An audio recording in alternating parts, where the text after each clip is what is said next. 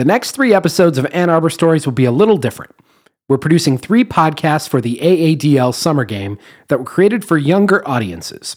Stories that have an all-ages appeal rather than some of the PG-13 material you've come to know and love. Each podcast will have clues embedded in them that, when entered into the Summer Game site, will earn players points, badges, and the respect of their friends and family. Listen for special sound effects within each podcast that signal answers to each podcast's clues. You don't need to play the game in order to enjoy these episodes, but check out the AADL Summer Game at play.aadl.org if you're curious and want to learn more.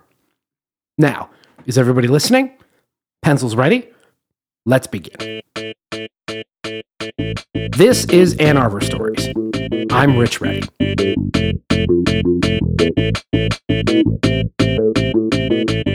This is the story of one of the most famous heists in Ann Arbor history.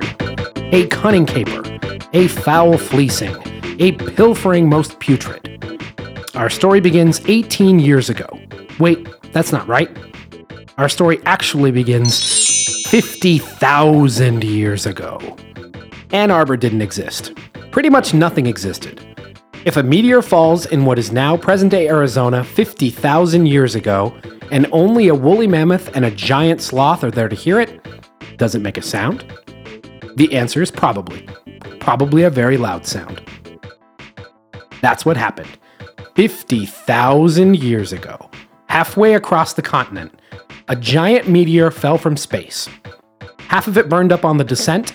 The rest, about 300,000 tons, traveling 30,000 miles per hour, hit the Earth with the force of 500 atomic bombs.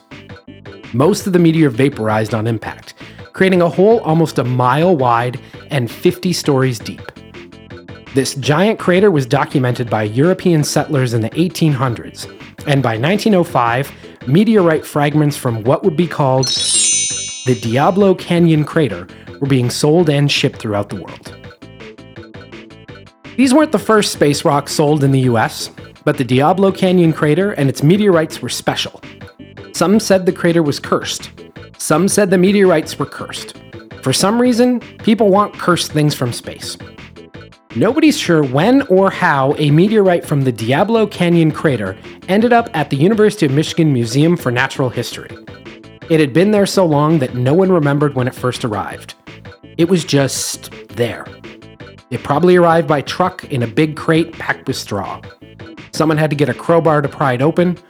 Someone else decided to put it on the 4th floor, behind glass, suspended by a thick metal wire to make it easier to see. You can imagine the crowds that gathered those first few months to see the new exhibit, the cursed rock from space. The meteorite didn't really look like a meteorite.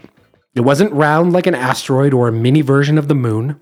It was jagged, smaller than you'd expect, looked more like half a jawbone of a medium-sized rhino than a rock from outer space. This thing that had been at the museum as long as anyone could remember suddenly vanished one steamy night in August 1998. Campus authorities knew it was a heist. A meteorite doesn't just walk out of the 4th floor exhibit it's been living in for the last however many decades and stroll through campus. The wire securing the meteorite had been snipped, but there was no evidence of how the thieves pulled off the heist. No forced entry, no witnesses, no security tape since the museum didn't have security cameras at the time.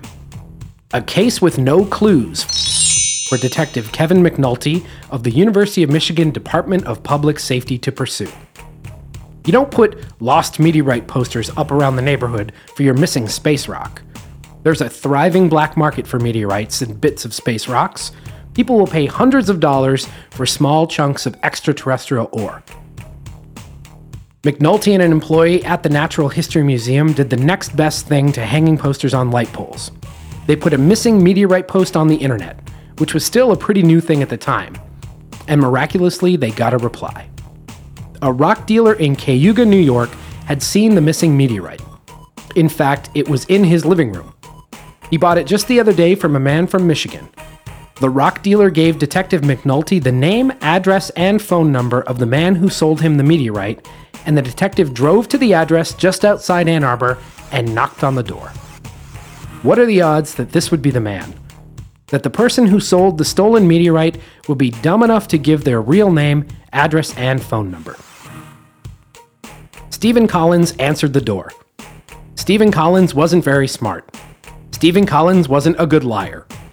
He admitted to Detective McNulty that he sold the meteorite to the rock dealer in New York State. Sold it for $100, a prehistoric crab fossil, and a 250-pound slab of crystallized quartz. He denied stealing the meteorite from the museum, first telling a story about buying it from a man he met in prison. Then changing his story, telling a tale about meeting a man in a bar who had similar interests in rocks and fossils, and how that man invited Collins out to his car, where he popped the trunk and showed him a meteorite he just happened to have. No one but Collins really knew the truth. If he did steal the meteorite, he was a much better thief than seller of stolen goods.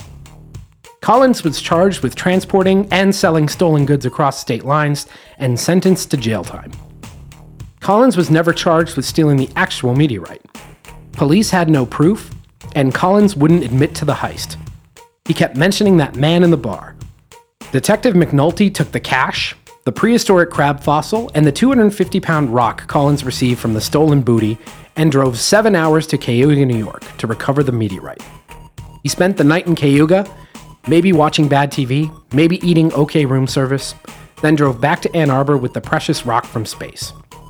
It didn't go on display right away, but the meteorite did go back in that case, a new metal wire holding it up and making it easier to see. The meteorite that everyone took for granted had a whole new generation of fans. How the meteorite was stolen from the museum is still a mystery. Who did it? How? We'll never know. But sometimes the best mysteries don't have a neat and tidy ending. Sometimes the best mysteries are still looking for an ending. Sometimes the best mysteries just need to be mysteries. Sometimes the best mysteries just need to get to the credits. Sometimes the best mysteries...